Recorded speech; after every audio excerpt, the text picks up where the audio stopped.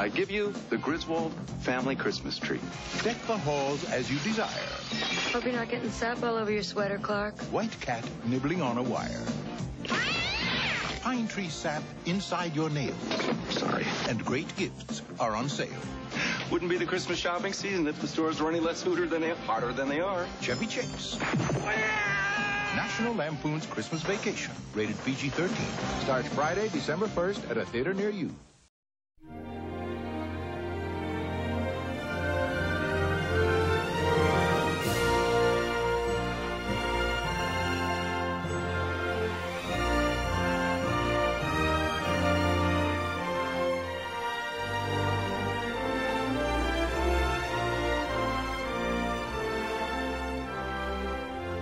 It is Christmas time. It's here. It's finally here at Reconcinimation. And I'm so excited. Are you guys pumped? You ready for a big, super special holiday episode? Cannot wait. Yeah. Well, welcome back, everybody. I am John Diner. I'm David Munchak. I'm Brett Hutchins. And this is the podcast that takes a look back at some of our favorite films from the 70s, 80s, and 90s. And it's, like I said, a super special episode. We have a very special guest here, a dear, dear friend, and our executive vice president of Reconcina Yuletide festivities. It's Matt Donnelly. Hello. Thanks for having me. Big fan of the podcast, and thanks for having me up to the studios. Welcome inside. I know you've been working from abroad and doing all your holiday research and planning, working with David, right? What's going on the around the lot around this holiday time? Oh man, well, I got the final Spider Claus animatronics finished. The place is littered with them, and then it's really just like 3 tons of loose jingle balls just everywhere. So wherever you step, you hear the bells. I do this every year, and people love it. People go. There's crazy. also a ton of Christmas lights. I noticed, David. How many lights exactly did you end up putting up this time around? It's to cover all the square footage of the whole place, and yeah, I mean it's close to 300,000 lights total. That's incredible. Yeah, so Probably as many diamonds that surrounds his office. Mm-hmm. Oh well, I don't have any diamonds, but. So yeah, we're just trying to continue to get in the spirit around here. So yeah, I mean, I love everywhere I go. I hear just jingle bells. I mean, it's pretty dangerous. It's a tripping hazard, but everybody seems to love it. Insurance bills going up, but yeah, everybody's really jolly. We can cover it. It's all right. Well, we're also giving out very special gifts to everyone who comes on the lot this holiday season, and it's a particular book written by our dear friend Matt Donnelly. Matt, you want to tell us about this book that it's available now? Yes, I'd love to. So as you know, I'm a huge fan of Christmas stories, holiday stories, Christmas movies. I get a kick out of watching Lifetime holiday movies and the Hallmark Channel movies. I mean, you just can't go wrong with Christmas movies. But of course, when you have the big ones, the big names, the big movies like, It's a Wonderful Life, A Christmas Story, and of course, Christmas Vacation. Those are just the top. You can't beat those. So I set out actually as a writer. I wanted to work on something, a holiday story, and I wrote a book called Naughty Week.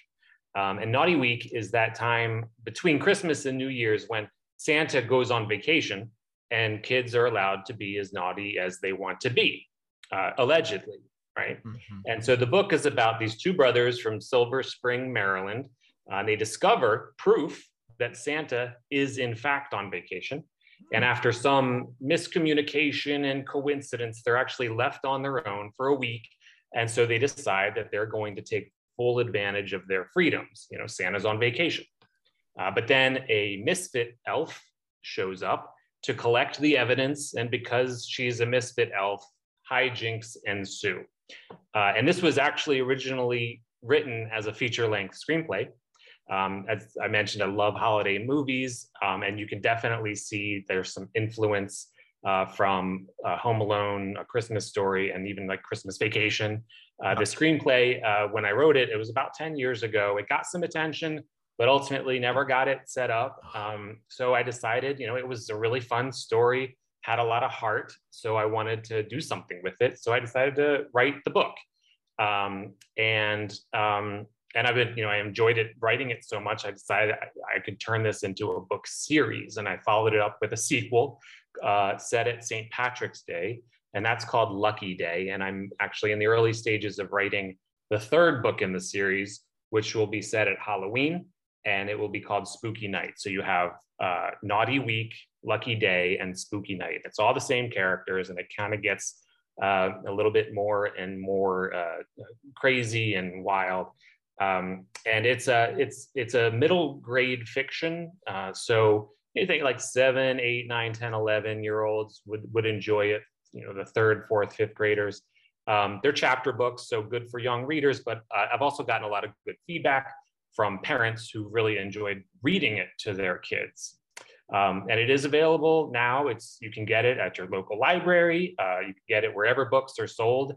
It's available on paperback, hardcover, ebook, and audiobook. Naughty Week is an audiobook, and it's actually, I think, would be really good for bedtime or long trips with kids. And then starting this year, you can actually get the audiobook at hoopla.com, and it's available to anyone with a library card. And that was one of my big goals when I set out to write this. I wanted to get it into libraries. Yeah. And so if anyone's interested in learning about, a little bit more about my story and my pandemically stalled television writing career, you could go ahead and head to mattdonnellywrites.com and check it out. And you can, even if you were so inclined, if you wanted to order a signed copy of Naughty Week or Lucky Day, you could get it right there on my website. That's awesome. That's awesome. That's fantastic, dude. We'll throw that website in the episode description. Make sure people can click on over.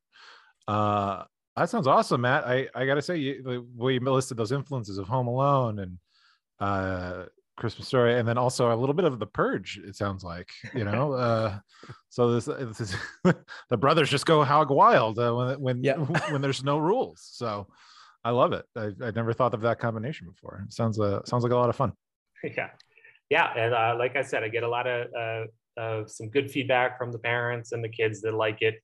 It's fun for Christmas, and it would be a great Christmas gift because it actually is set the week after Christmas. So it's not like when you receive the Christmas movie, the DVD of the Christmas movie on Christmas Day, and you're like, what am I going to watch this next year? So it's a good Christmas break or winter holiday vacation read for kids of all ages. Post Christmas read. That's right. Nice. Well, that sounds excellent. I cannot wait to read it to my kids. We're gonna be giving some of those away, but the entry to the location where we're giving it away on the studio lot, you have to give your credit card. So we may just get some extra dough for you. Sounds awesome. So where's Die Hard then fall into the influence of your book? Because you did mention several of them, and we all know that Die Hard's a Christmas movie. Exactly. Yes, we've discussed this several times. This is just to get David. That's all. I just want to get him riled up right before we jump into this one. So yeah, Matt, where do you rank Die Hard? Die Hard, Lethal Weapon, are those high up there for you? John, when we spent some time together, before you launched the studios there, we had this conversation pretty much every year, didn't we? Like, what were your top 5? What were your top 10, 20, 50 Christmas movies of all time?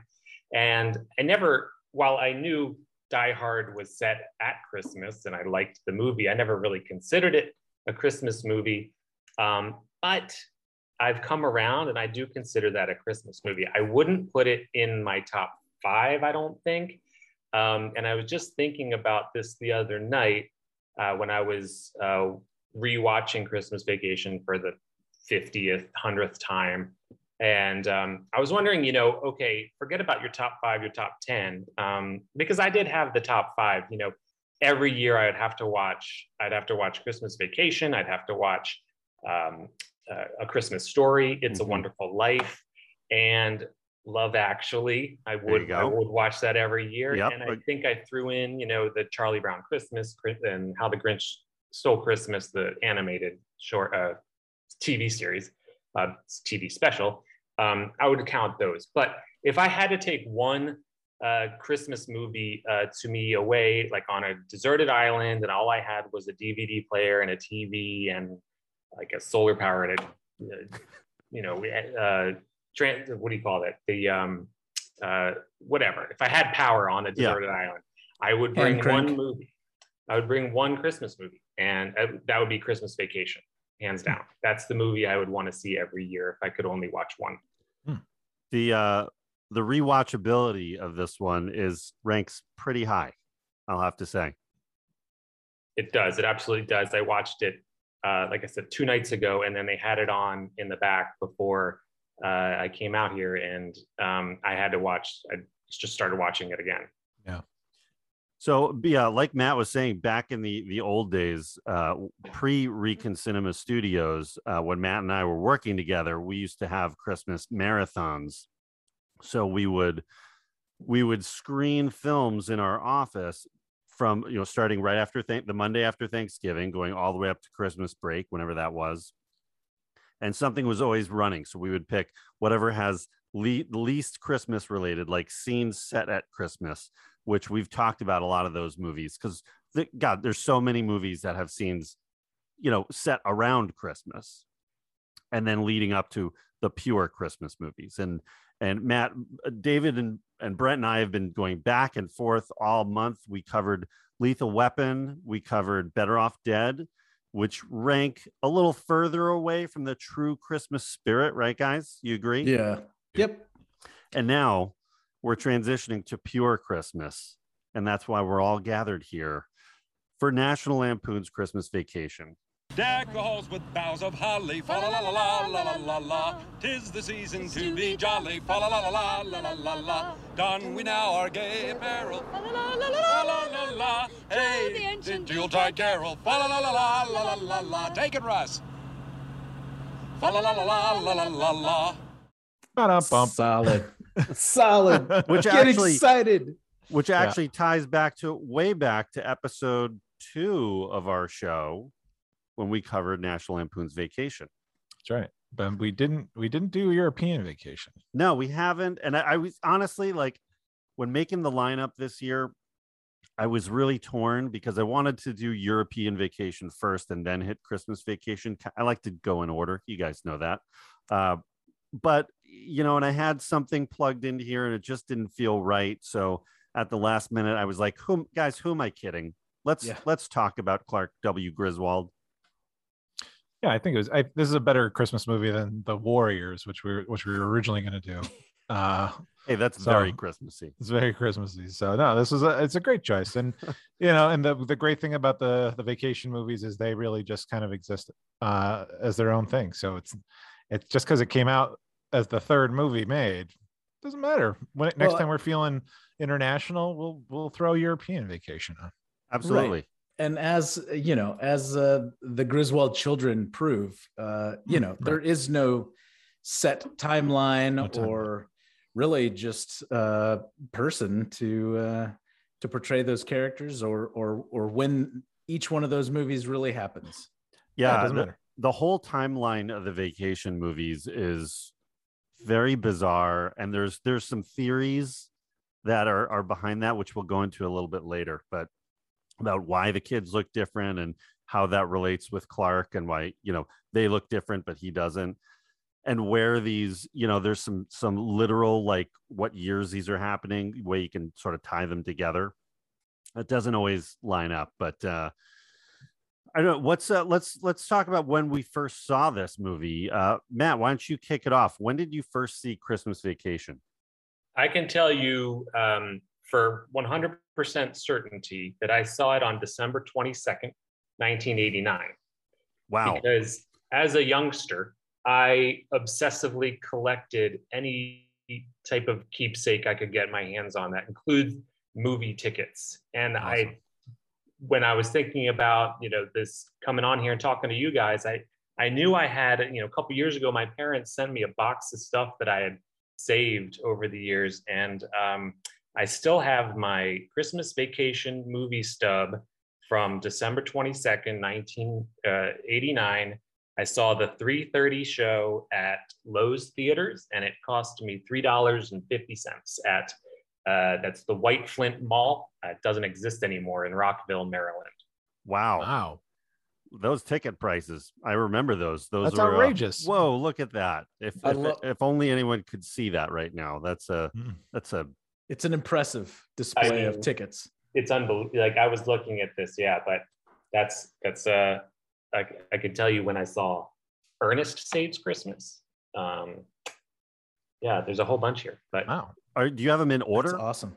I don't think they are, because Home Alone was on the page before this one. Yikes. And Home Alone was the following year or the year 2 years after. I think it was the following year, 90. Yeah, I saw that the day before Thanksgiving. And I saw this one 2 days before Christmas. That is awesome. that is amazing. That's incredible that you have all those. I wish I had kept some of mine.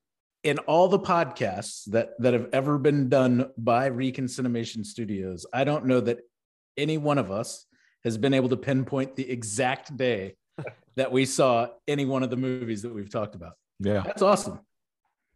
That's crazy. Well, that's amazing. Brent, how about you? When did you see it? Did you catch it in the theater, or was this a home video? Definitely caught it in the theater. I can tell you which theater. I cannot tell you which day. You can't compete with Matt. I cannot. Hands down, I'm not even going to try. But saw it in the theater with my family. It would have been probably right around the same time, that December time leading up to Christmas. But saw it in the theater, Westwood Mall, which also does not exist anymore. It was a family outing. Very nice. Fitting. Very fitting. David, how about you? Catch in the theater? Probably. I think this might have been one of the few theater movies I would have seen with my whole family back then. Can't quite place it though, but I'm pretty sure that happened. And then it became, and after just seeing it so many times, I don't really remember the first experience. So it didn't stick with you, but how about later on when you saw it on video? Did it? Well, yeah, I just had seen it so many times since, and just laughing like an idiot every time. But yeah, you do. Indeed. But I don't remember the first time on this. But I'm very confident, because we would often see, like, at Christmas, one movie as a family, I think, for a minute there. So probably General Cinema. Yeah. At the Viewmont Mall. Probably. All right. Well, I only saw one Christmas movie in 1989, and it's the best one. It was called Prancer. Oh. I'm just kidding. Oh. Is that a horror movie? Just wanted to note that of all my movie ticket collection, there's no Prancer here. Oh. Well, yeah. Prancer. Have you seen it since, though? No. Does it hold up? I don't think so. I don't think it held up then. Did it ever make our marathon? No, never. Well, okay. I think also it was one of those that was really hard to find on video, because Prancer's almost like a Family Channel movie that just made it to theaters. But if there was anyone that could find a movie on home video, John, I think it would be you. Oh, I don't challenge me. I can get it if I need to get it. No, but keeping the rhythm going, I also saw Christmas Vacation in the theaters. It was same as you guys, probably right around the same time, but I can't remember the exact day, but I saw it at the Cortland Town Center, which had, I think it was like a fourplex, like 4-theater, small movie theater. That's been torn down. Now there's a gigantic AMC theater there that takes up half the parking lot. But I love the old theater, and that was Christmas Vacation was, I think it was towards the end of that movie theater's existence. So I know by the mid 90s, that was gone, but I loved seeing in the theater, and right away, like, it hit home. I was super into that.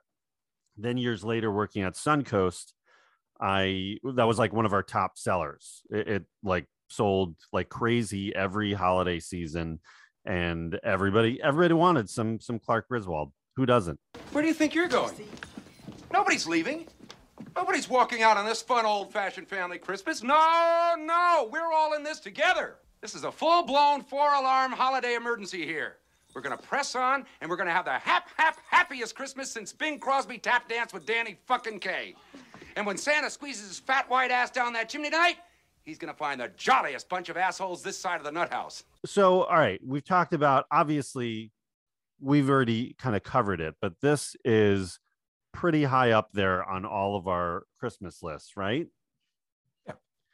For me, this one goes back and forth between number 1 and number 2. It's always, for me, it's this and A Christmas Story. It used to be Christmas Vacation was my Christmas Eve movie, and then Christmas Story would always be my Christmas Day. I kind of have like flip-flopped those the last couple of years. I'm kind of feeling Vacation more. Maybe, just as I'm getting older and a dad, maybe that has something to do with it. But what about you guys? Is it, how high does it rank exactly? It's funny you ask. I actually dusted off my old, so like 3 years ago, I put together kind of a top, it's not really top 5, it's more like top 7 list. And this is solidly sitting at number 4. Number 4. Wow. Yes. What tops it? Elf, Die Hard, Gremlins, and then Christmas Vacation. So only because interesting. I keep I like to keep it mixed. Yeah. I like a mixed bag of movies. So I like it. Die Hard's there. These are the movies that I require myself to go back and rewatch every year leading up to the actual Christmas Day. Yeah. Interesting. Die Hard and Gremlins. I love it that those are in your top 4. Yes. I'm not a huge fan. I don't dislike the movie, but It's a Wonderful Life does not rank up in my, I have to watch this. I almost never watch it. I watch it maybe once every 10 years. I loved it as a kid and then saw it so many times that, it doesn't, I don't go back to it very often. That was always my Christmas Eve movie as an adult.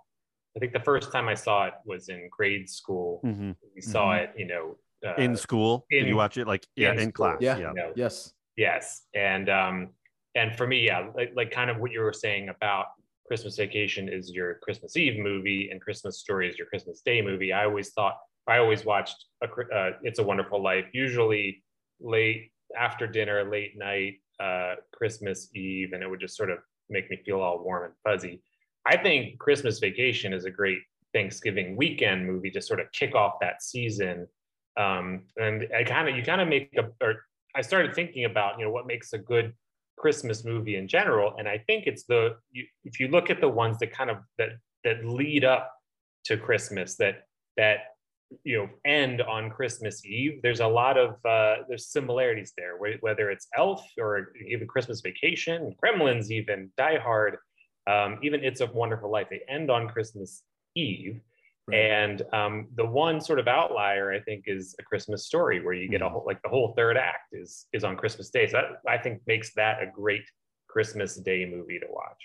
Yeah. I was late in joining the Christmas Story club. I kind of avoided that one growing up, mostly because of that and It's a Wonderful Life were just on TV all the time, all those all-day marathons. Yeah. And I was like, it's overdoing it. So I kind of pushed away from those. But I don't remember ever seeing A Christmas Story until after college. And then that was the same. Yeah. And then when it started doing the 24-hour TBS run, on Christmas Eve to Christmas Day, I was like, I just always had it on.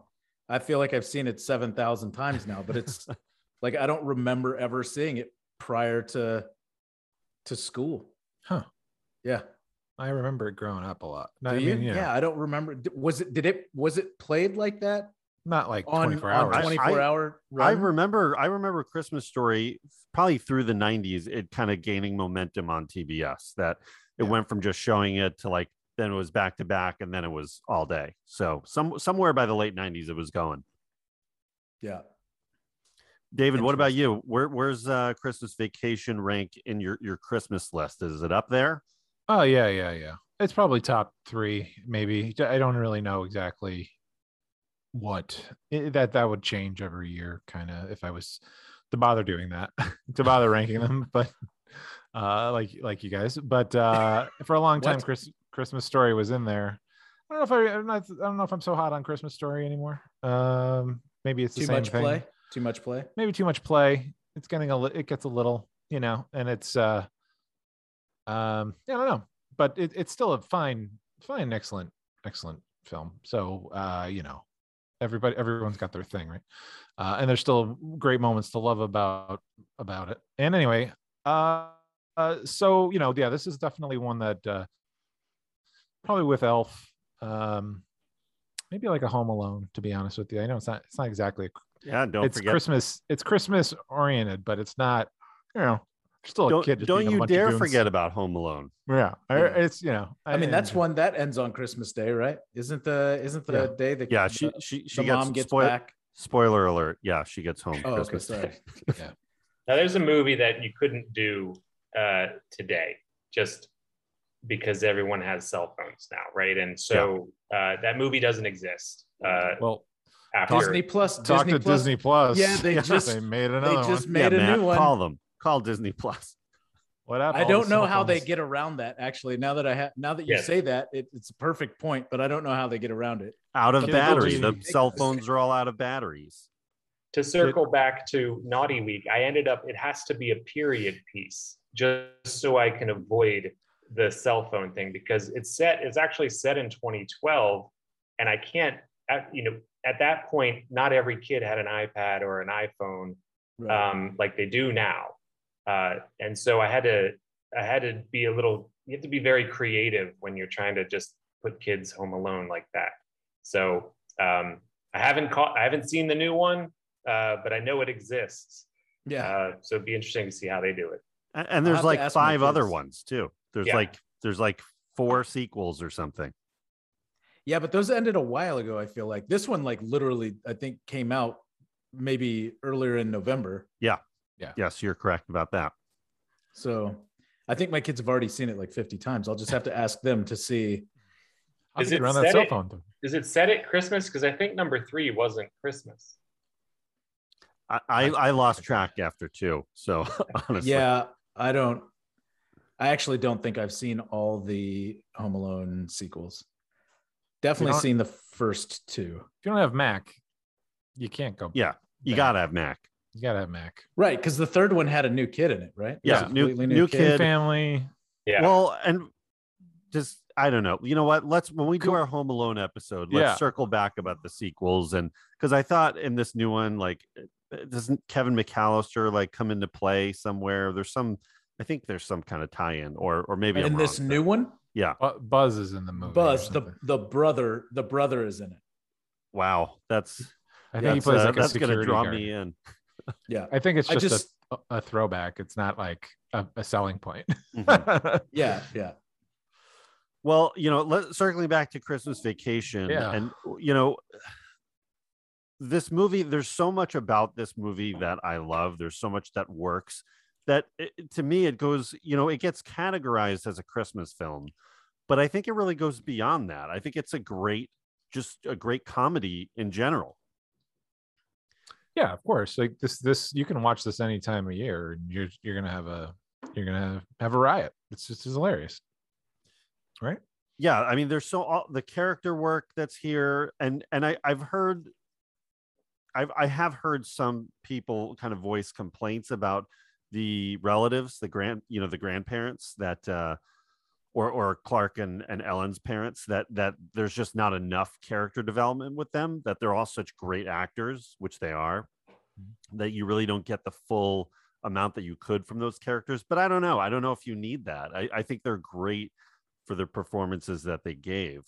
And there's just so much of, we're going to talk a lot about Chevy Chase and where he is in the 80s, that his comic timing and his physicality are so key to his success, and they're just riding at such a high level in this film. Yes, sir. Thank you. Merry Christmas. Merry Christmas.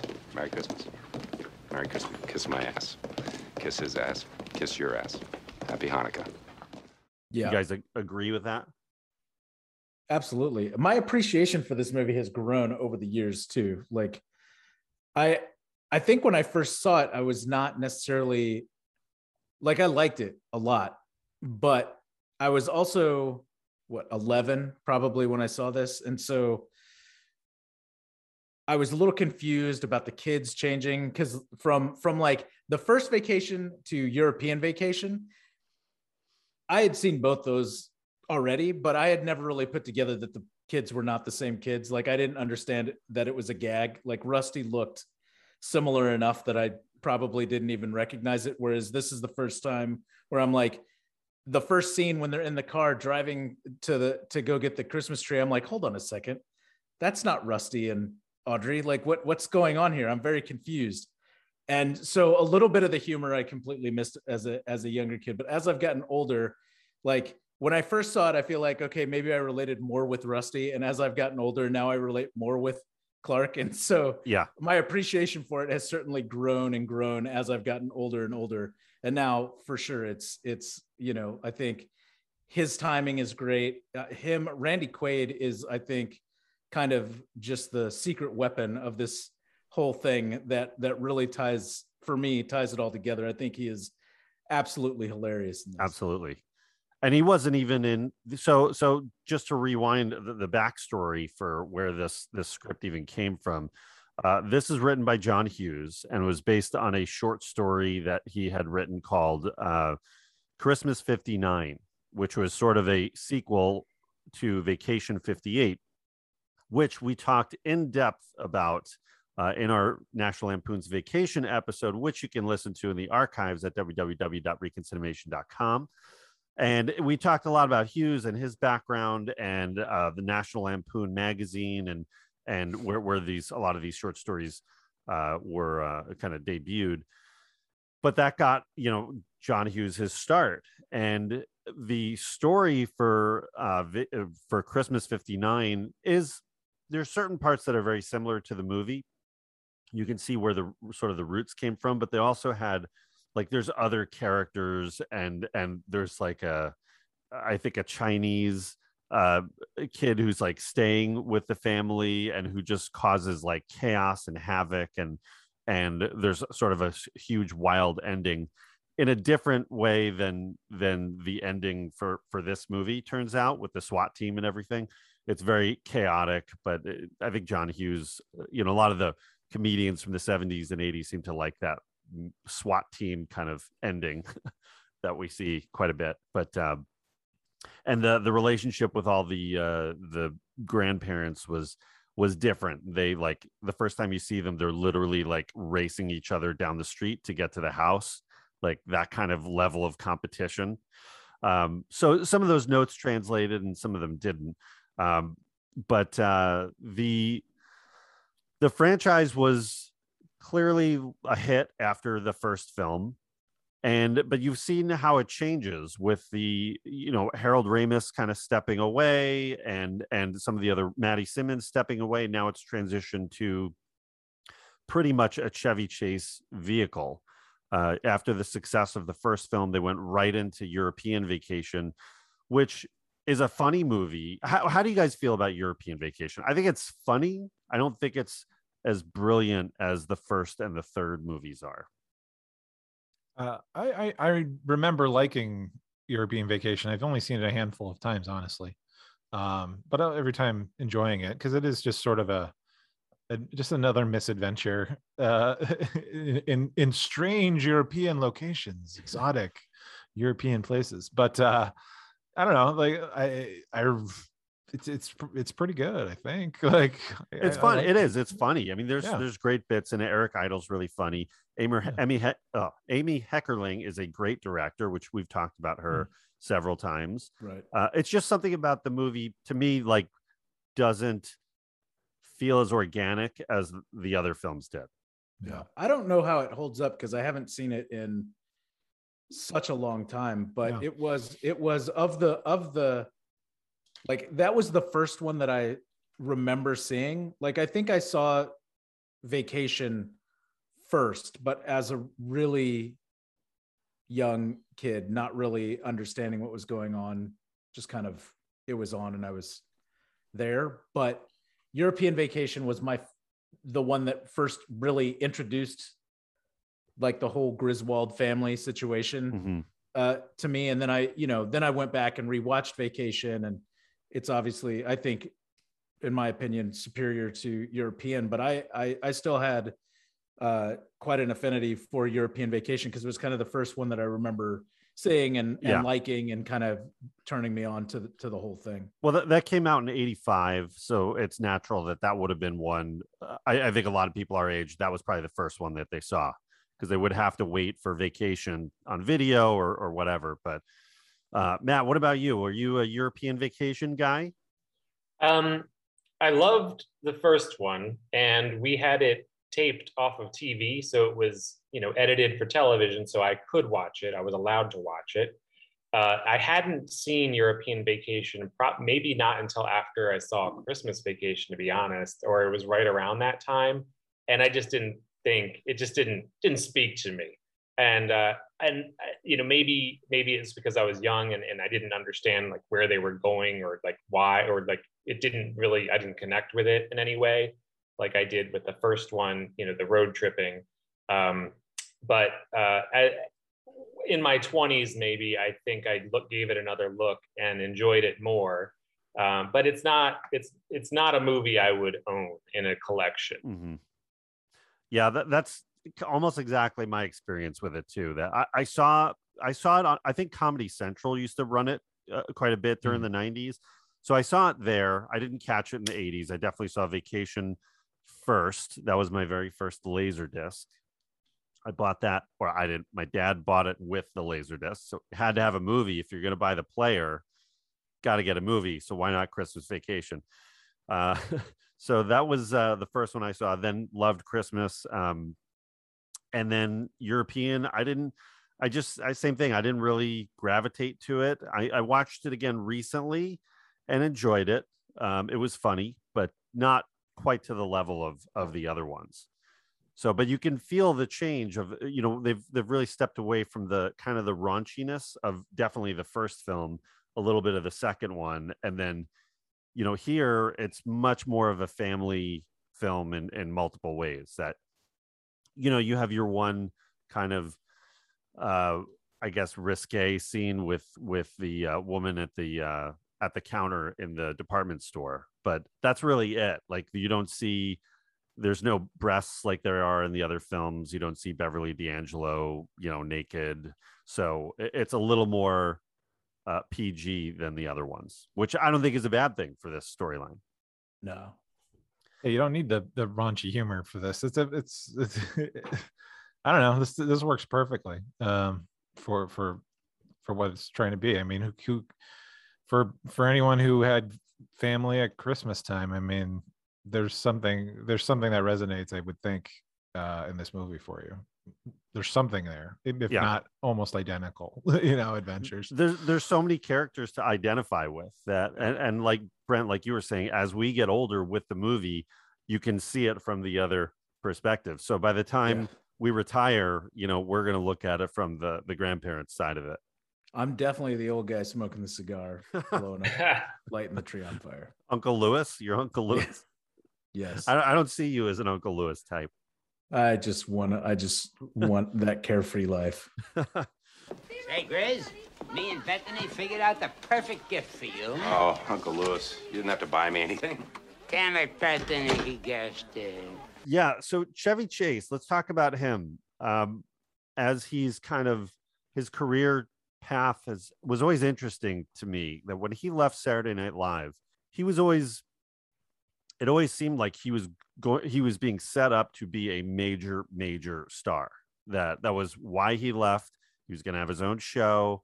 He started doing movies, but none of them, like, they may have been hits. Foul Play is a good movie, but then there's a lot of misses in there. And even Caddyshack, which wasn't a hit at the time, is an ensemble piece. It's not till 83 that he really gets like his own vehicle.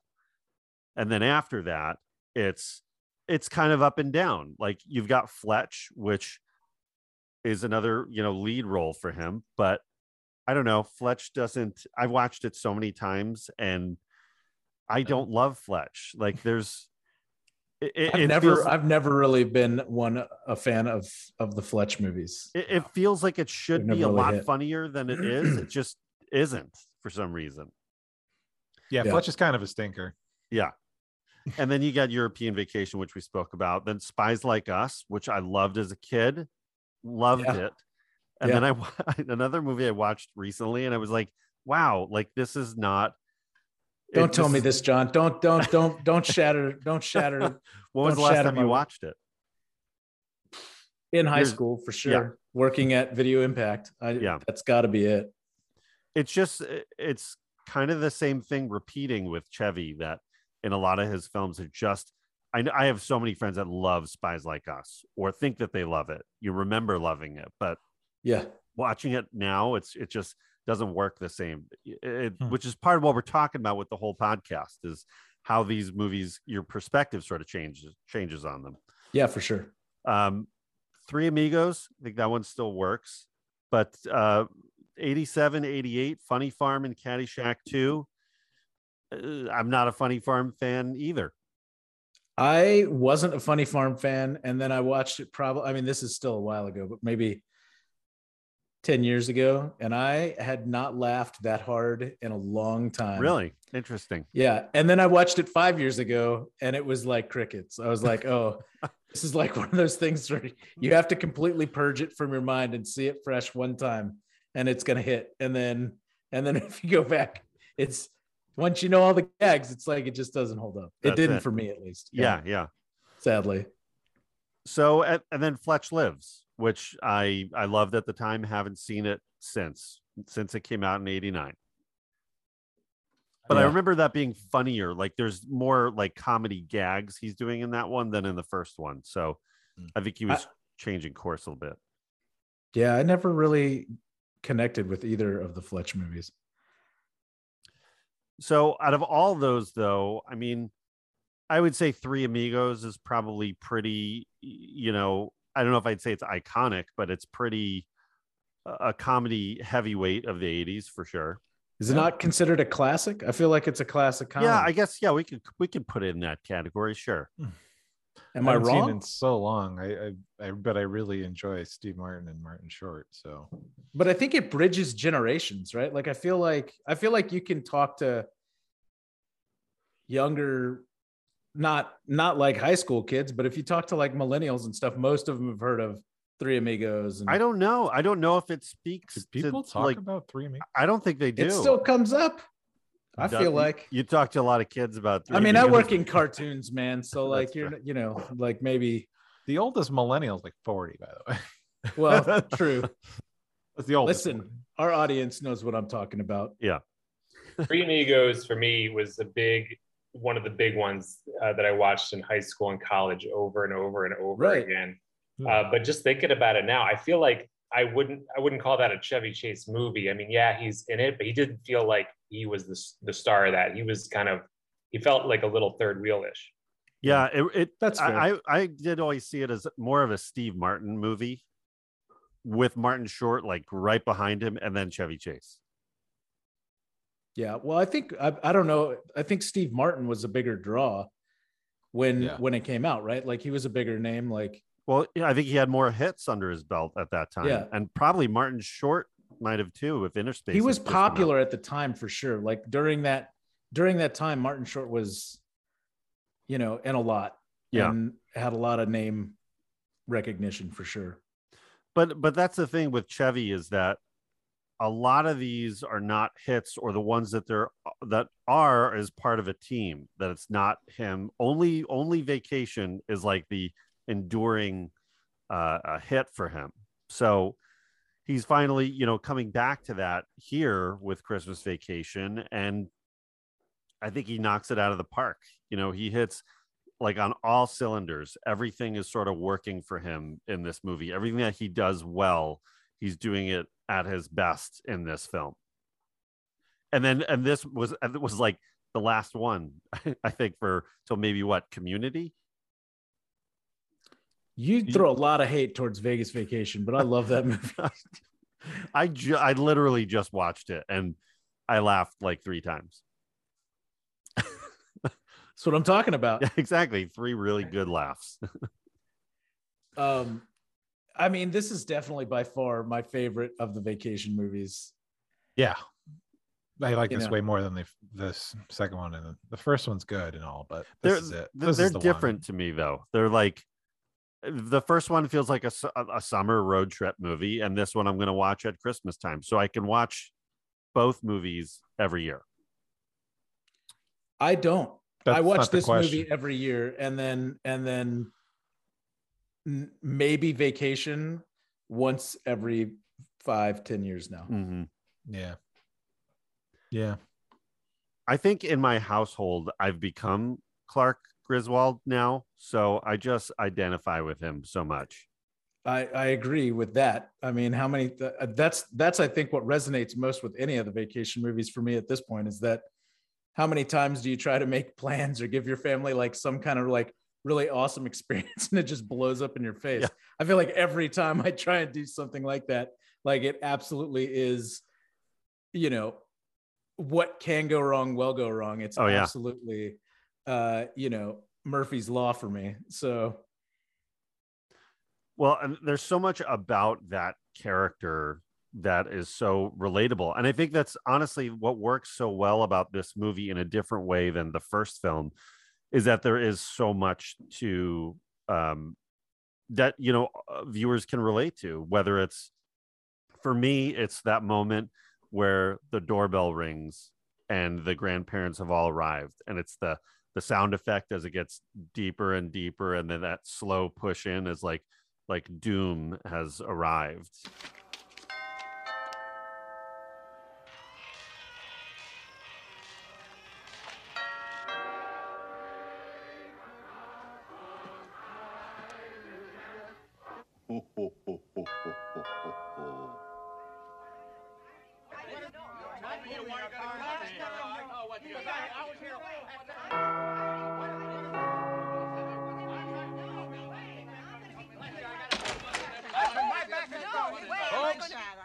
Folks, Merry Christmas. Look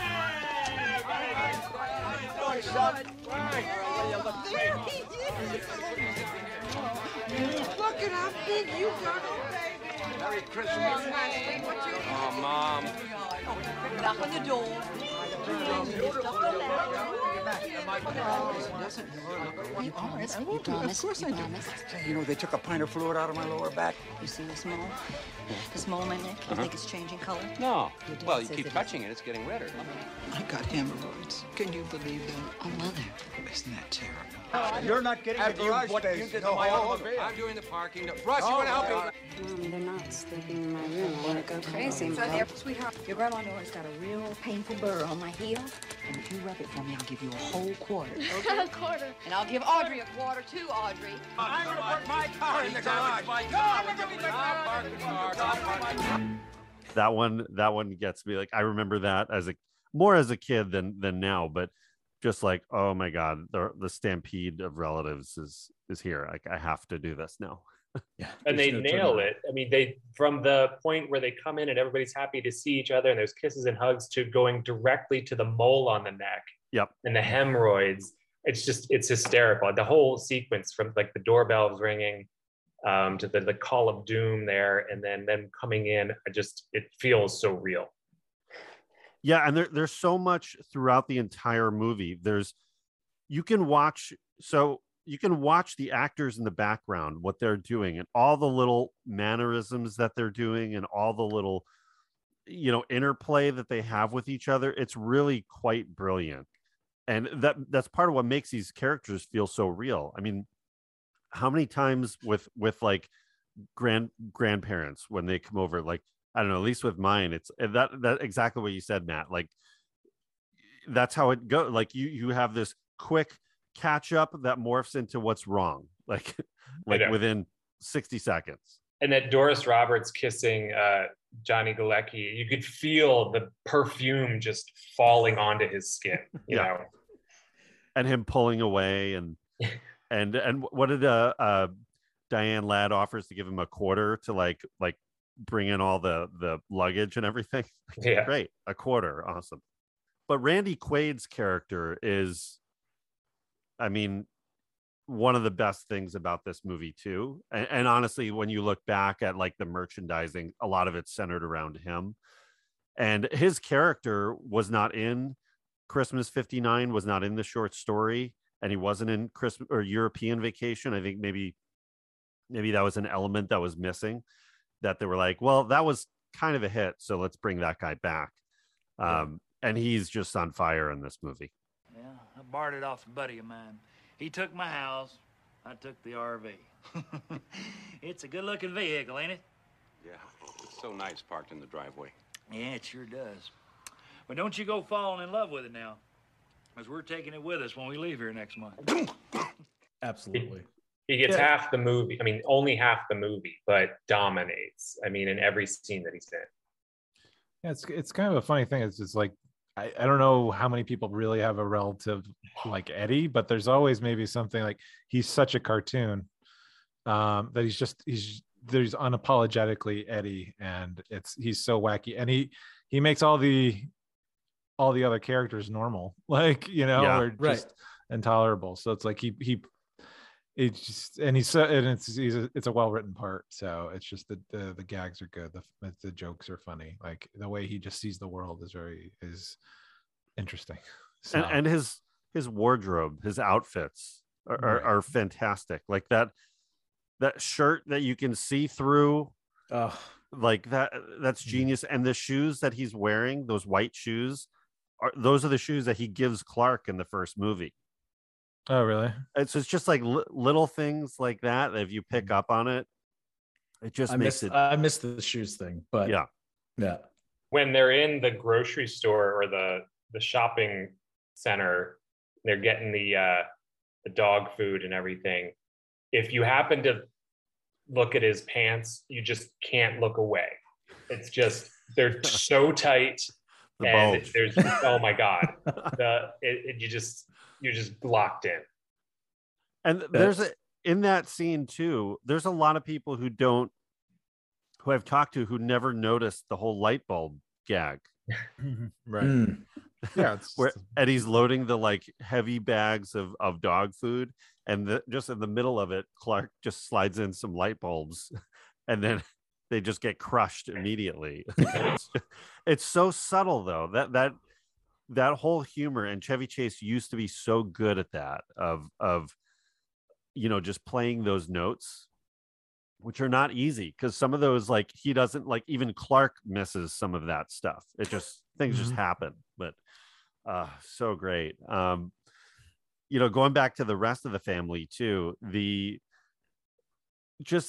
know, like when relatives would come over and stay over at the house, like you know, siblings have to share bedrooms, and that relationship between Rusty and Audrey of having to share the room together. And then you cut to E.G. Marshall, who's like looking up at the poster of the bikini, I forget which model that was in the bikini, and he's just smiling, just laying there. I always assumed that was Cindy Crawford. Is that not Cindy Crawford on the poster? It looks like her. I don't know if I'd have to look again, see if that was her or not. This was 89. She was popular by the mid 90s for sure. Yeah, maybe that wasn't Cindy. I don't know. Might have just been right before her, but same, you know, similar looking person. So I also love the neighbors. I love Julia Louis-Dreyfus and Nicholas Guest are just great as the yuppie. It doesn't feel like they would actually be neighbors. And why is the carpet all wet, Todd? I don't know, Margot. No. Yeah, why they live in that suburb. Yeah, like they would have a condo in you know, Miami, in Chicago or something. I think Miami, but yeah. You know, that house that they live in is the Murtaugh house. I know. Yes, they. I've been recently spending quite a bit of time in the area where that was filmed, and they're the Julie Louis-Dreyfus house is the Murtaugh house from the Lethal Weapon films. So you can see in Lethal Weapon, you can see the Griswold house. That's right. Goes both ways, my friend. Sure does. Full circle. That Warner, I think it's Warner Brothers, right? Warner Brothers. Yeah, Warner Ranch. So that same street, because we just did Lethal Weapon, I'm like, oh, yep, they're because you kind of have to shoot it the same way, like the same direction, like curve around. Yeah, it's really not. It's not a big street. It's called Blondie Street. It's like almost like one long curve with like a street coming off of it. But there's I don't know. There's only like maybe 12 houses or something there. Yeah, I've only been there once, and drove that, and it's neat. And literally across from those two houses is the kind of field where the Friends fountain was. Right. Oh, is that right? They're literally like across the street from each other.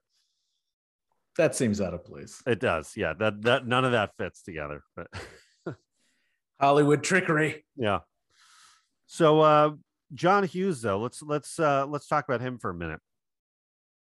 John Hughes is in sort of a transition phase by 89 that he's really starting to move out of the teen dramedy phase and into, more of adult kind of stories that I think starting with Planes, Trains, and Automobiles, which we covered 2 years ago already, back in the archives. So, once that film comes out, and obviously we loved that film, and it works so well, especially that Steve Martin, John Candy combo. I don't know if that just struck a nerve with him that he's got more stories to tell from the more grown-up side of things than just the teenage side. But this is definitely, this and Planes, Trains feel like very, like they're brothers or something. Right. So I don't know. And this was maybe, I guess Home Alone is right after this. And that's kind of the end of the real, John Hughes era. He would still produce films after that. And we talked about Dutch here as well, that, they just weren't really working the same way as his stuff in the 80s were. I don't know if, I've talked about it before too, that a lot of directors and writers, I feel like they have a certain amount of great films in them.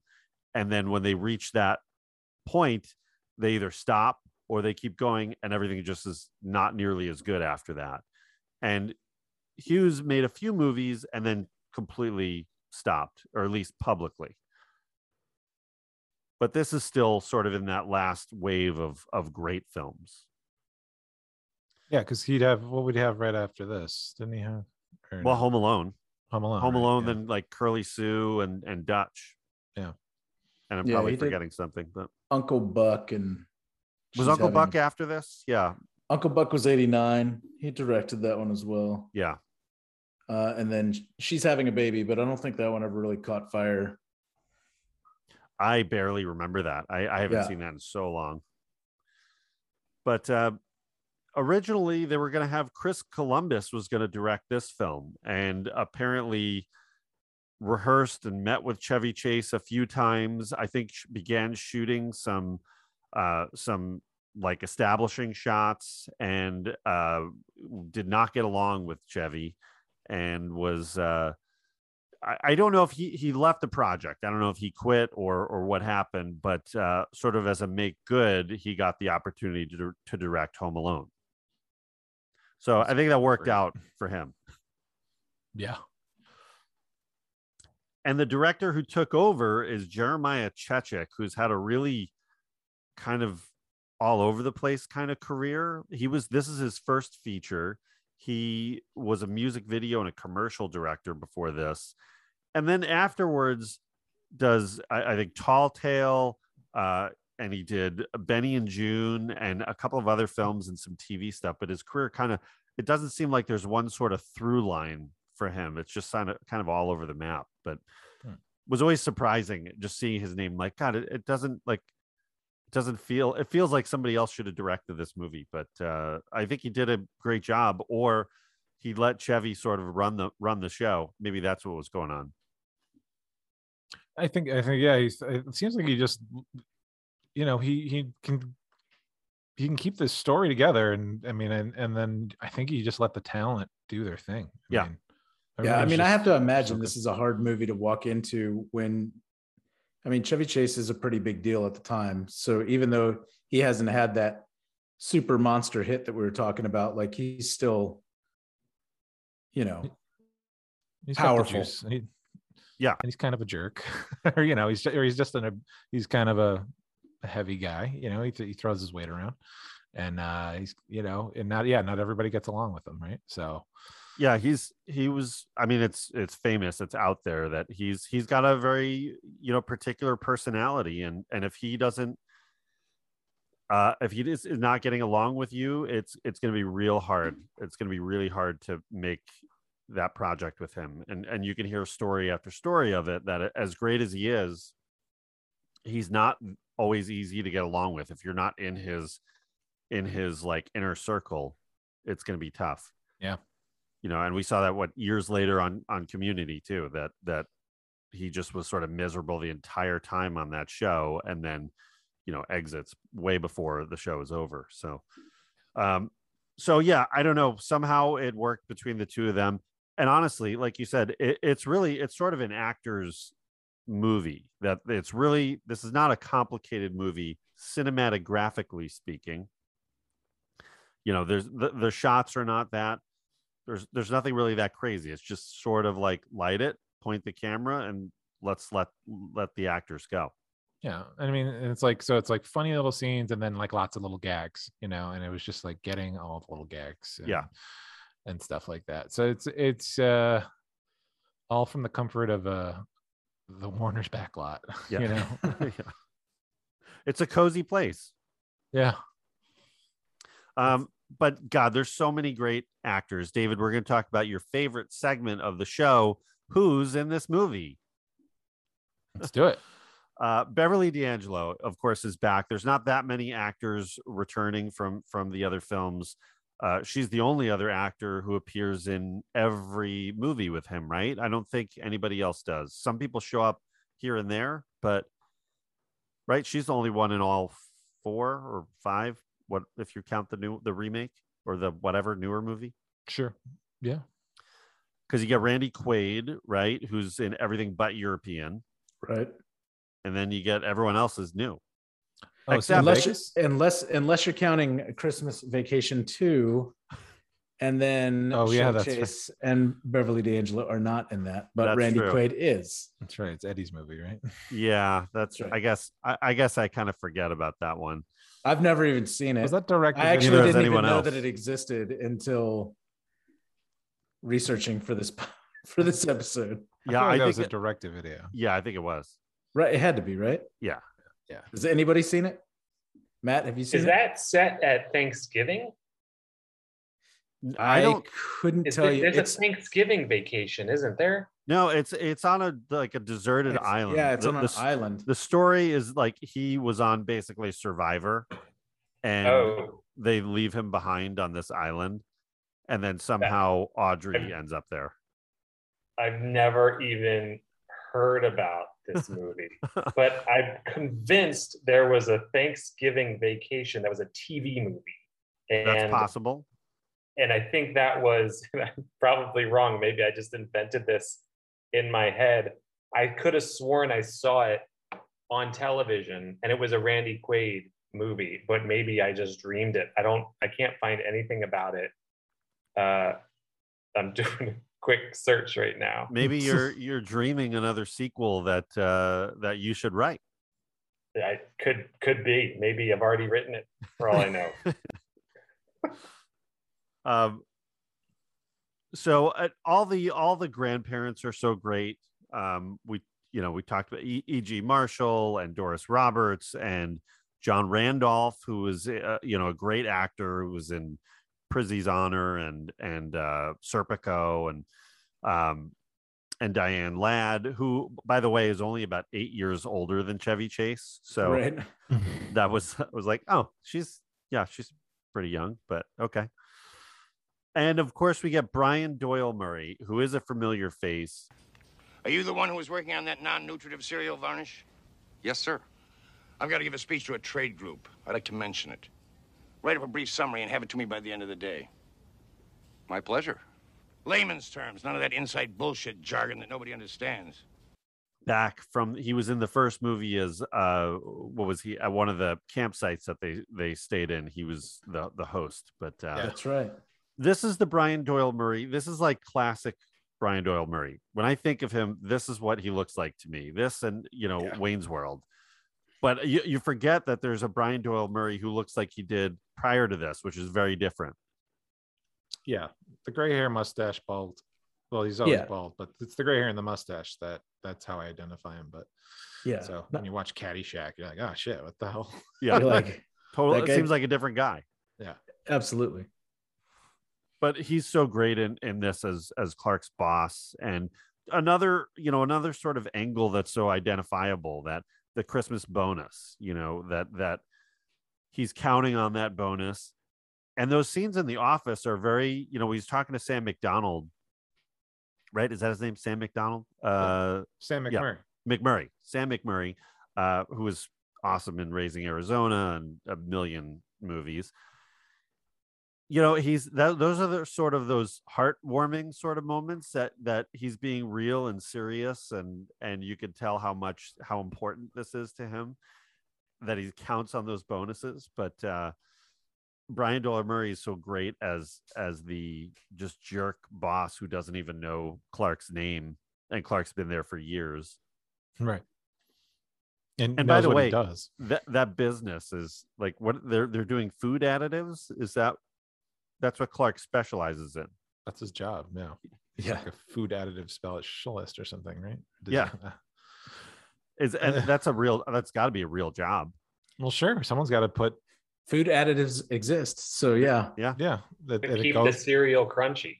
And yeah, he's up for food additive specialist of the year, apparently. Yeah. I think they're chemists. Of course. So could Clark have more of a, more just dad job than that, like working for a big corporation and in the office wearing a suit and tie, and like you wouldn't bring him to career day at school, right? Because it's just some what are you gonna say? It's like a blah job. It's like you might as well be like an accountant or something, but like they it's very hyper specific, and I like that creativity of that. It's just like a nothing job. It's an important job for the industry, I'm sure, but you get his in the 45-second scene that they cover it. You see that Clark is he kind of likes his job, and he gets excited about talking about the product that he's been working on, and that's endearing, I think. Like this character, for all of his flaws, you're just on his team the whole way through. Yeah, he's somebody's dad or your own dad kind of thing. If it's charming to see him excited about what everyone else views as a very mundane, boring job, that he gets excited about it, and he really honestly loves what he does. You don't see that very often. I think if at the very least, so that he can grease the bottom of the sled, so that he can set the new world record for downhill sledding. Yeah. He's got all the tools. That's one of those scenes that's just sort of, God, you could almost cut that scene out of the movie. It really doesn't almost doesn't matter in the grand scheme of things. It's just, more physical comedy, but that's great nonetheless. That, of course, he's going to spray that on his sled, and yeah. You're right. I think it could definitely be cut out. I think it's distracting. Every time I watch it, I just can't get past how his speed changes with every shot. But at least you get Cousin Eddie doing bingo at the end, which is just he nails, like, that's worth it. It makes the whole thing worth it. Yeah. Right. Yeah, that one Well, line. the Eddie moments. Yeah, the Eddie moments in general. I mean, even when he's explaining how he had to move to a plastic plate in his head versus the metal one. Yeah, messes up the partners. It'll mess up the partners. Yeah, it's just there's just lots of little moments for funny stuff, like, you know, these, like, not every scene is vital to the story, but that's what the it's a little slice of life for this, you know, for this Christmas time story and the family and Christmas shopping. And they probably felt like they had to put in one bigger comedy gag somewhere, like right where it is, that, you know, the studio probably felt like the audience needed something big to laugh at instead of just all the subtle and smaller jokes, you know, peppered throughout. It's like, oh, let's give them one big one, and then we don't get another one till the big ending. So yeah, I love the opening though too. I mean, I love, first of all, the opening animation sequence, which is out of nowhere, but it's great. Like, I would watch. It's very popular for the time. Yeah. Animated openings with the Mavis Staples theme song. So this is the only film that does not feature Holiday Road at some point. But this is a great song to open the movie with. And then them getting the Christmas tree. So many things about this entire sequence. Where are they? Why are they? Why have they driven so far away to get a tree? Right. And then the whole bit, you know, obviously the car stunt gag is funny. That's pretty on the nose. And apparently that truck that's chasing them is the same truck used by our dear friend Kurt Russell in Overboard. I heard that. Yeah. But you know, when they get to the tree, you know, they finally like trek through the snow to the point where the kids are like frostbitten. And then this tree is enormous. It's gigantic. Like the thought of doesn't occur to Clark of how are you going to get it out? How are you going to fit it in the house? Like, none of that. He just does it. And then when they cut to the tree on top of the car and them driving away, you just have to use your imagination of how the hell they got that tree out of there. Yeah. Right. Did they dig it with their hands? Like, well, exactly. It almost doesn't even make sense. It doesn't. Well, it doesn't make sense, but it's just it's an amusing sight gag. Yeah, but it doesn't make sense, and that's part of what makes it funny. Yeah, sure, it's silly.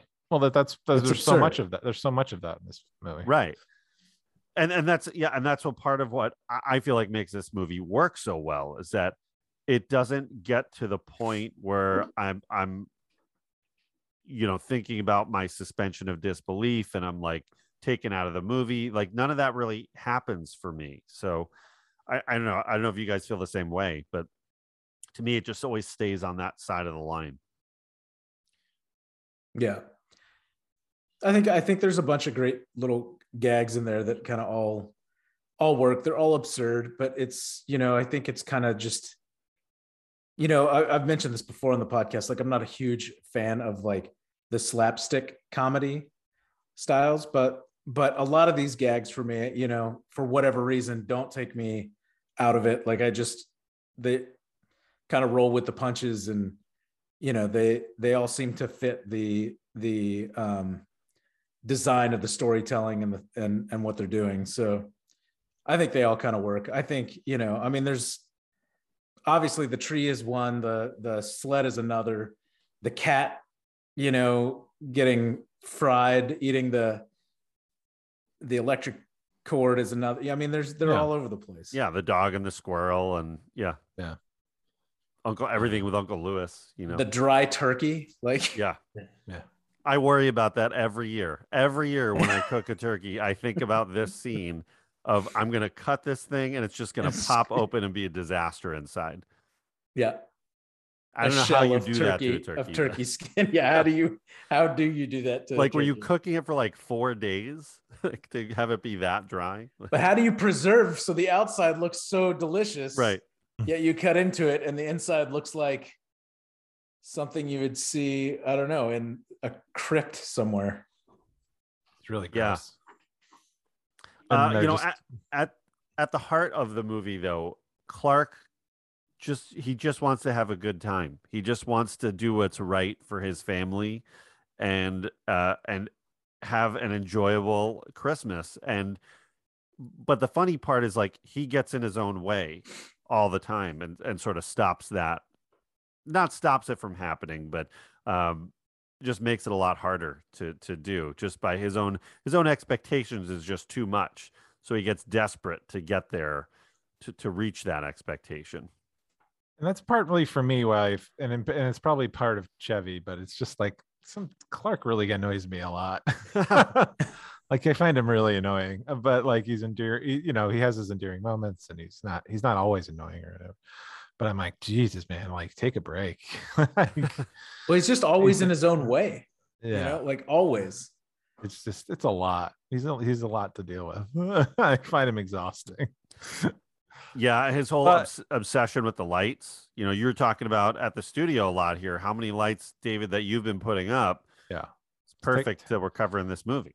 It takes a while, but the funny thing is, like, it's the lights that I dig the lights. I dig like the effort he puts in. I'm not saying but the way he talks about it all, like, he just can't let it go. What's great is so many things happen that have nothing to do with his own stuff. You know, like it's the relatives that create a lot of chaos and all that. And so it's not just him, which is great. Like, if it was always Clark the whole time, always creating problems, I think it's a lot more annoying. But it's the mixture of like all the characters that, you know, he's the star of this movie, but, you know, thank God we have everyone else there. Yeah, and that's probably why, like, Vacation's just kind of annoying to me, because he's just in command and annoying his whole family. I like Vacation and everything, but it's just like, oh boy, Clark's a lot, you know. Well, and he wants the whole family there. Like, that's his vision of the perfect Christmas, is everybody there. Yeah, but along with that come all of these problems that he now has to deal with. Yeah. He's a trooper. He goes, you know, he's gonna make it work. I get it. The sequence in the attic is another one that I love for a few reasons. I love the fact that he goes up there, and Doris Roberts, I think's right, like sees that the attic stairs are open, meaning someone is probably up there, and she just shuts it. That's it. Yeah, without telling anyone. Like, and so he's locked up there, which I don't know. I think in my house, it was the same thing. Like, you couldn't open the stairs for some reason. I don't know if there was some lock on it or what, but I could never wrap my head around how he couldn't just push that back down. But well, yeah, we had that same stairs to our attic in my house growing up. And at least my parents, maybe they lied to me, but they did. Yeah, probably. To keep you out of the attic. Exactly. Yeah, there you go. But I don't know. So he obviously can't open it, and then he's stuck up there. Finds the gift that he was going to give Ellen in 1983, which would have been right after the first movie. Yeah, isn't that a little nod to the first movie? Yeah, a couple nods. Yeah, nod to that, and then he finds the old films, which are sort of referencing the short story. Yeah, and he dresses up in all those old women's clothing, and then just that moment of like him just getting, then they come home and Ellen opens up the attic, and he's sitting on the of course he's sitting on the attic door, and just drops down, and like both of them would be seriously hurt. And he's already fallen through the ceiling. Yeah Like, just knock the rest of the ceiling out and climb out. And call it a day. You can fix those panels. Yeah, you're already gonna have to patch it. I do like that scene a lot. First of all, the Ray Charles song is the first time I ever heard that song, and it was awesome. I love that song. This is the soundtrack I needed to have after this movie. But from the beginning, he tells Russ in the car that we're gonna have a good old fashioned family Christmas, fun family Christmas, and And he keeps saying that we're going to do it. You know, this is going to be the best Christmas ever. And then you get to see through the old film reels that, you know, what he experienced growing up. And you could tell, like, in that moment, this is what he wants. Like, this is what he wants for his family. Sure, you're just seeing the edited films put together and your memories are kind of edited like that. You kind of forget all the bad things that happen or the chaos that might happen. But you kind of, in that moment, understand what's really driving him for this movie. Yeah, absolutely. Yeah, there's a lot of heart that makes sense for the character, and they present that. They feed it to you, dribs and drabs. It's nice. And of course, I love the moment where he's just, you know, looking out the kitchen window or the front window with Ellen and sees what Eddie is doing. What are you looking at? Oh, the silent majesty of a winter's morn, the clean, cool chill of the holiday air, and an asshole in his bathrobe emptying a chemical toilet into my sewer.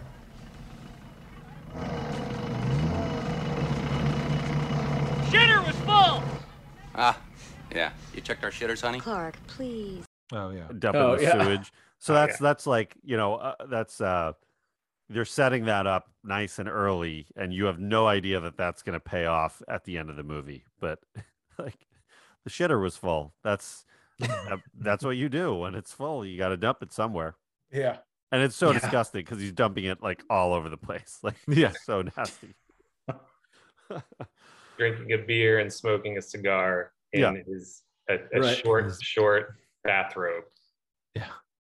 But it's like Clark, the way Clark is looking at it, he goes back and forth from kind of this wild, over the top sort of goofball character to like this real, like that's, you know, like more of a real person that you can identify with. That's what's so great about the Clark Griswold character in this movie in particular.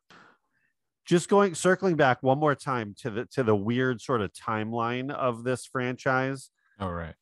One sort of note about this the fact that Rusty and Audrey are different in every movie, that always stuck out to me. It stuck out when I saw A Christmas Vacation in the theaters, that like, oh wait, are these, and then Cousin Eddie's kids are the same, like different ages, like nothing matches up, nothing's consistent movie to movie.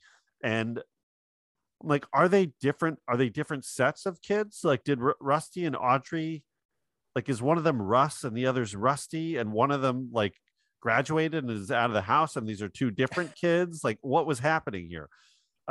Because these are all the same questions I had when I first saw this movie too. Yeah. Like, and who's older? In this one, it's Audrey is older, isn't right. it? Yeah. Yeah. And in the others, it's Rusty. It's Rusty.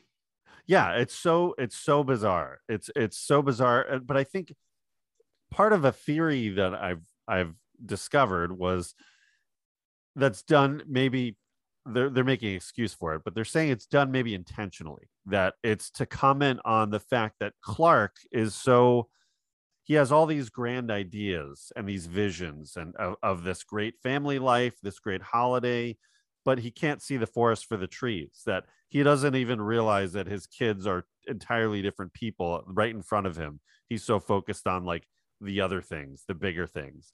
I don't know. I could see that about his character, obviously not literally, but sort of an interesting way to look at that. Yeah, I don't know. It's just an artistic, you know, choice. It's every family at different stages of different aged kids, and they're more an idea than they are like a real family. I don't know. So yeah, exactly. It's best not to even think about it. Yeah, just another absurdity. Yeah. Well, and that sort of plays into the timeline of like, when do these movies happen in relation to each other? Like this could happen. This could be 1984, could be 85. It doesn't have to be 89. I would say it's probably, because you see some Wally World references in there, it's probably, you know, after the first film. Right. Yeah, I didn't even, I knew about the Moose eggnog cups, but I never, until this actual viewing to review it, I'm like, oh wait, that's Wally World. I'd never put it together for some reason. So That was cute. Yeah. Well, I really wanted in the attic them to throw some Pig in the Poke costumes or just something from the other movies. And I guess the gift kind of pays off. But if that was it was for Mother's Day, so I believe the vacation happened after Mother's Day. So you know, I'm not sure, but I think they had an opportunity to do something in the attic, and it just didn't. You know, who cares? But it was there. They were trying to get a lot in that attic scene. Yeah, they were. But I agree. It would have been nice to see. I mean, I don't think there was anything in there that was referenced to European Vacation. So that could have just happened anywhere. Right.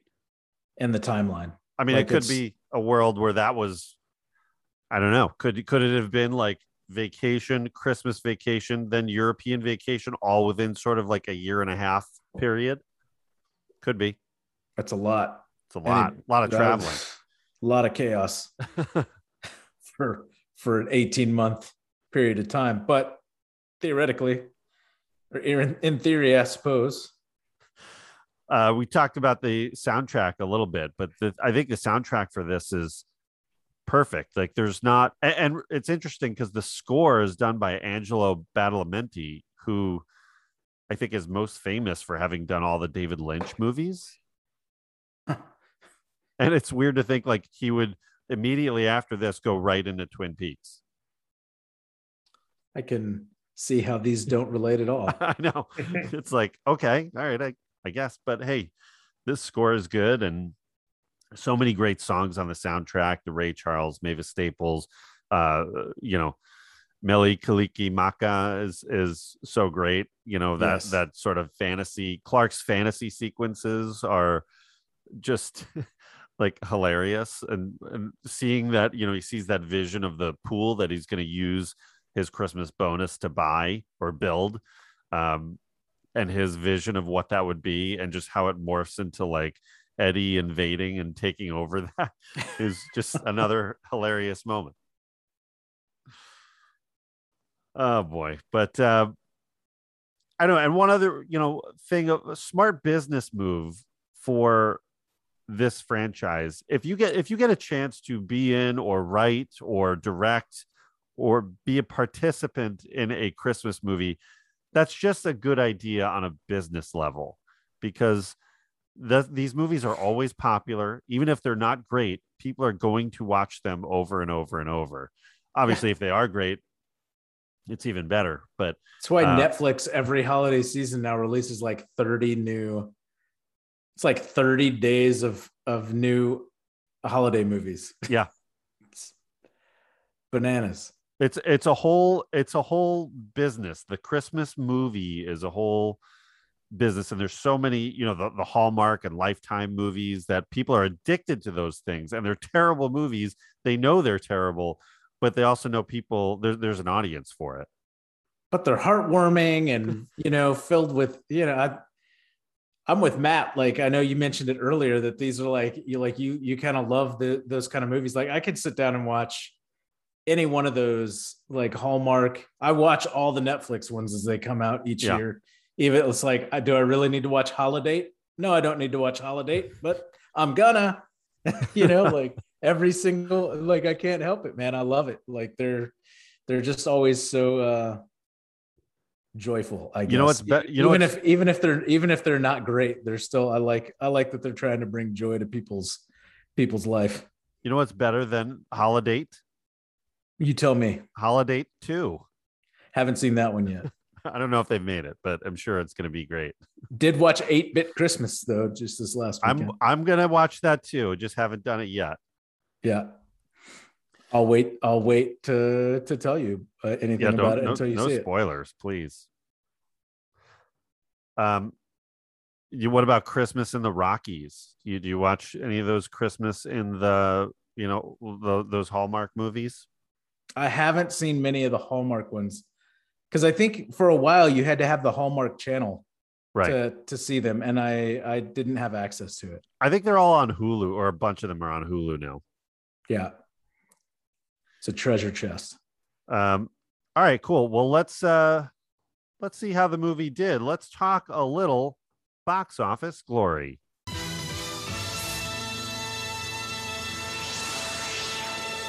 So Christmas Vacation was filmed in the spring of 1989. They shot in Breckenridge, Colorado for clearly all the exterior scenes and the sledding and the opening sequence, but mostly in Warner Brothers in Burbank. It had a budget of $25 million, which seems huge for a movie like this. Sure does. Where did all that money that had to go to salaries? Definitely Chevy.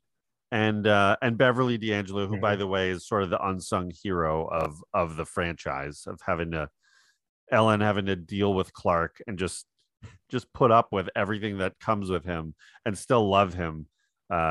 She's the real hero here. Yeah. She's fantastic.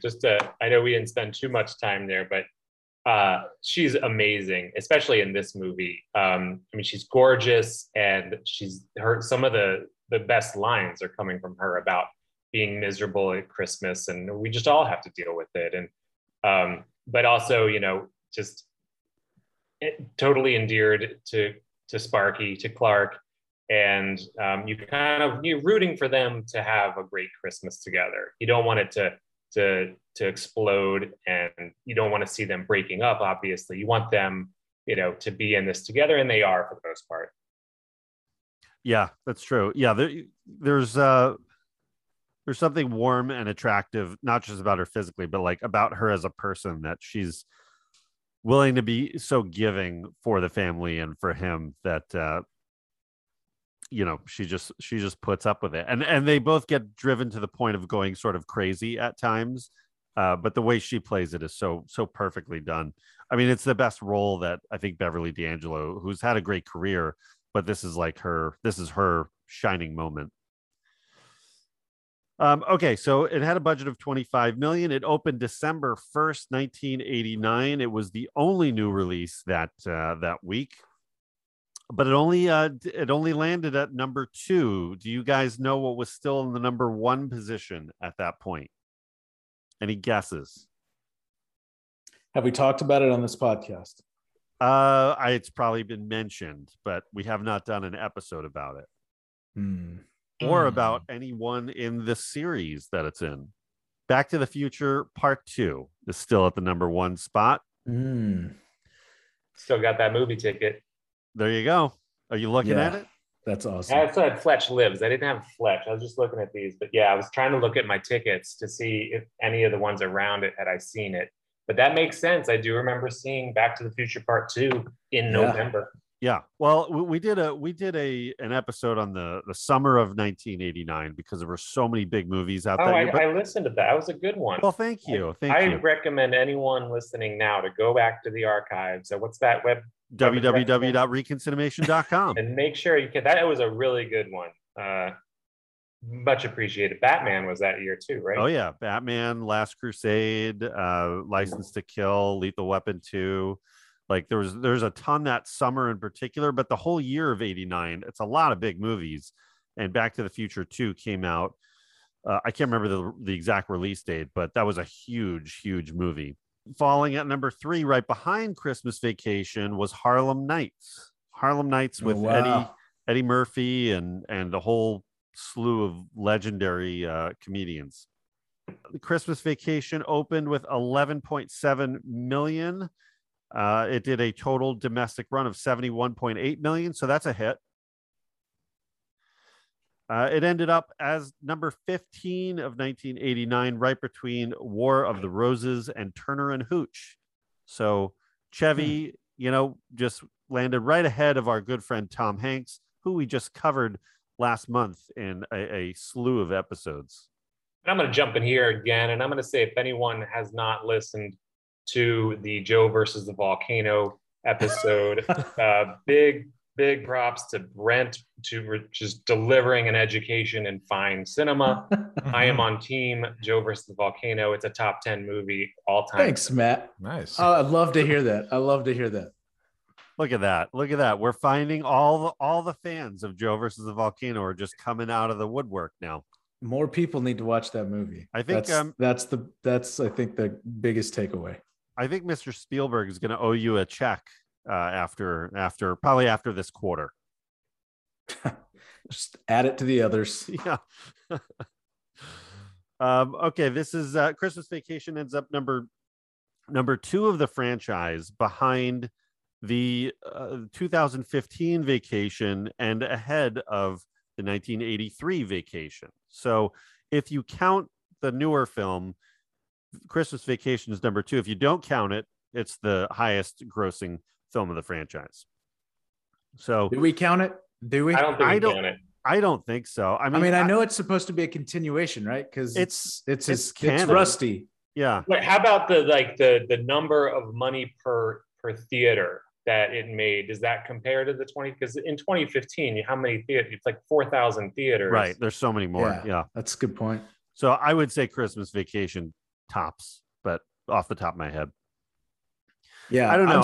I'm still with the. I don't know that you can count the new one, but it seems weird to not, just because it is a continuation. But yeah, and both Chevy and Beverly are, they're in that. It's like, but it's tough. It's a tough one.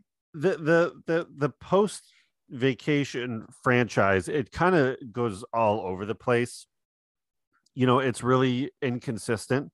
At least with the first 3 films, you had John Hughes as that. I wouldn't say he's the singular voice of these movies, because there's multiple people involved here, but he's one of the consistent voices. And then he's gone after this one. I can't remember if he's involved at all with Vegas Vacation. I don't think so. But if anything, it's sort of a credit only.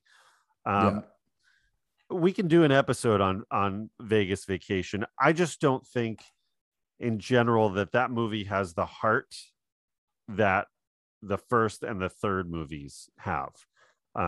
It feels very 90s. It feels sort of forced to me, that like, okay, we don't really have a great idea, but we're going to go with it. And oh yeah, we got to get Eddie involved. And it's like trying too hard to get it to work. And the gags just aren't as funny.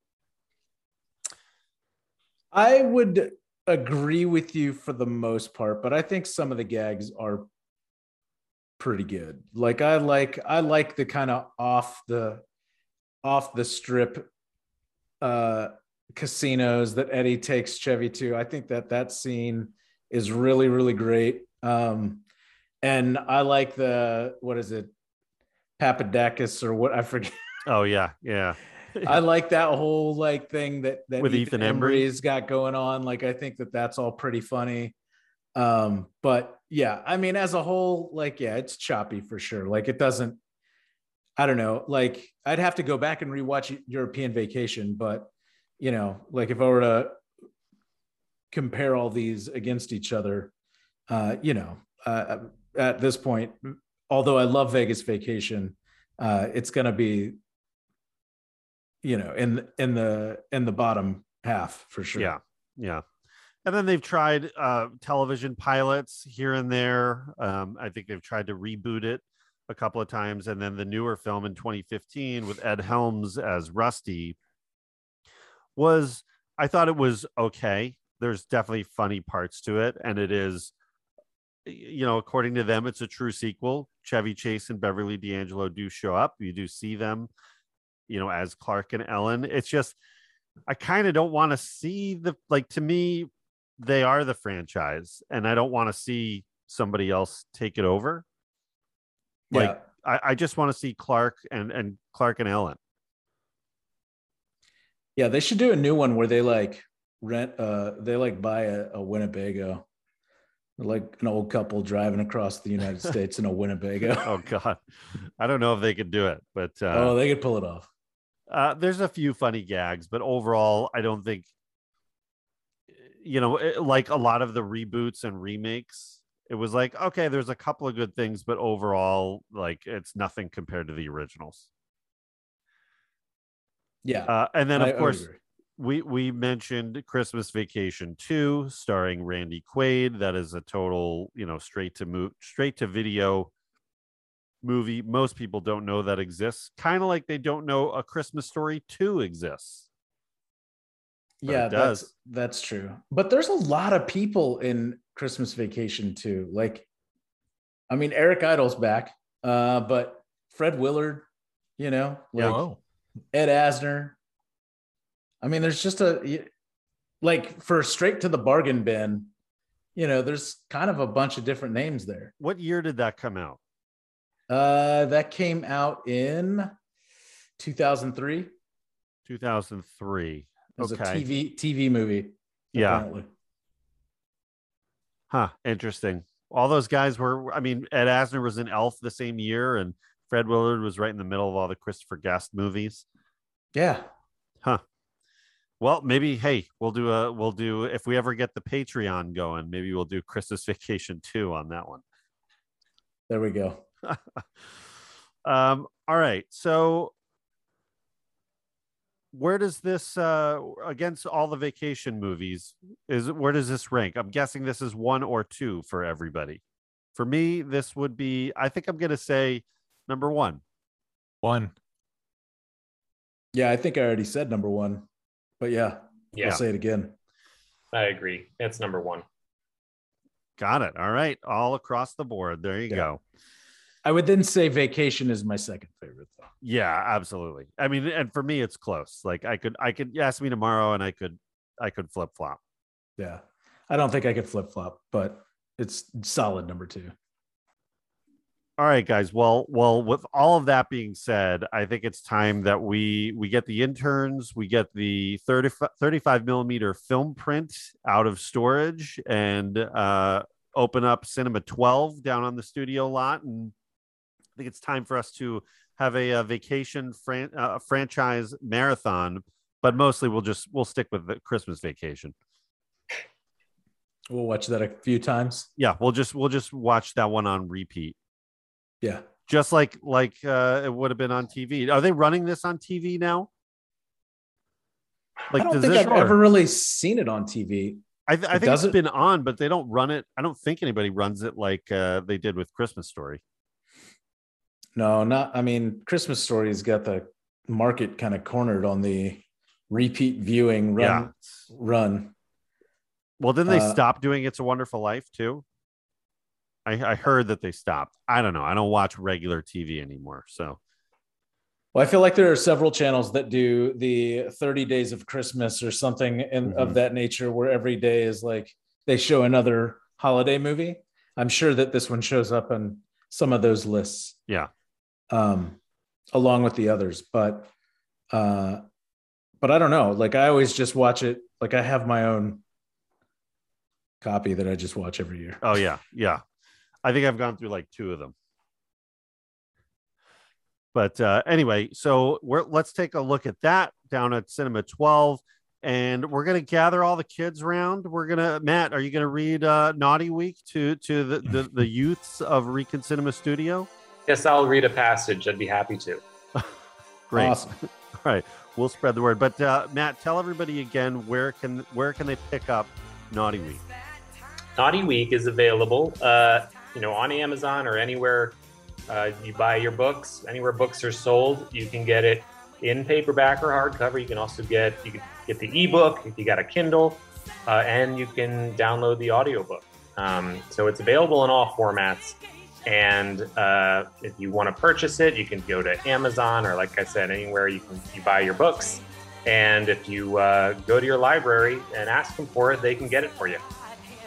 Nice, great. Well, we're going to spread the word, and it was great having you on, Matt. It's been long overdue. Maybe you're going to have to just be our resident holiday expert. I would love that. I had so much fun. I would love to do this again with you guys. And maybe I'll reach out when the next book in the series is ready and we could do Halloween. I love it. Awesome. We're working on our 2022 lineup right now. So we'll get you in there for sure. Well, thanks, guys. Appreciate it. And, just one last note on a personal level. You guys started this podcast about 3 years ago. Is that right? And, yeah, thereabouts. Okay, and I just remember, I was sort of going through some stuff in my life, some personal stuff, and nothing tasted as good. Like I didn't like listening to music or even watching movies anymore. And I found out about this podcast and I started listening to it, and it really helped. Like, I'll give you guys, just a little gratitude here. It helped me reclaim that passion I had for movies. And for, like I said, I'll tell anybody, if you like movies, you should listen to this podcast because it's a lot of fun and it makes you want to just, jump in and join the conversation. Well, thank you, sir. That's awesome, Matt. That means a lot. Wow. Thanks, guys. Wish you the best in 2022. And luck. same to you, my friend. And happy holiday season to everybody listening. We appreciate all you guys, and we hope you have a great holiday. A quick thank you to some of our other friends as well. Jay Blake Vishera with Scored to Death. Check out his podcast. Check out E.K. Wimmer, who does our theme music in his show Laser Graves. And our good friend Curtis, who is doing all of our artwork, and we appreciate that every week. And guys, have a great holiday. We will see you on the next episode of Reconcinimation. Take care. Ho, ho, ho.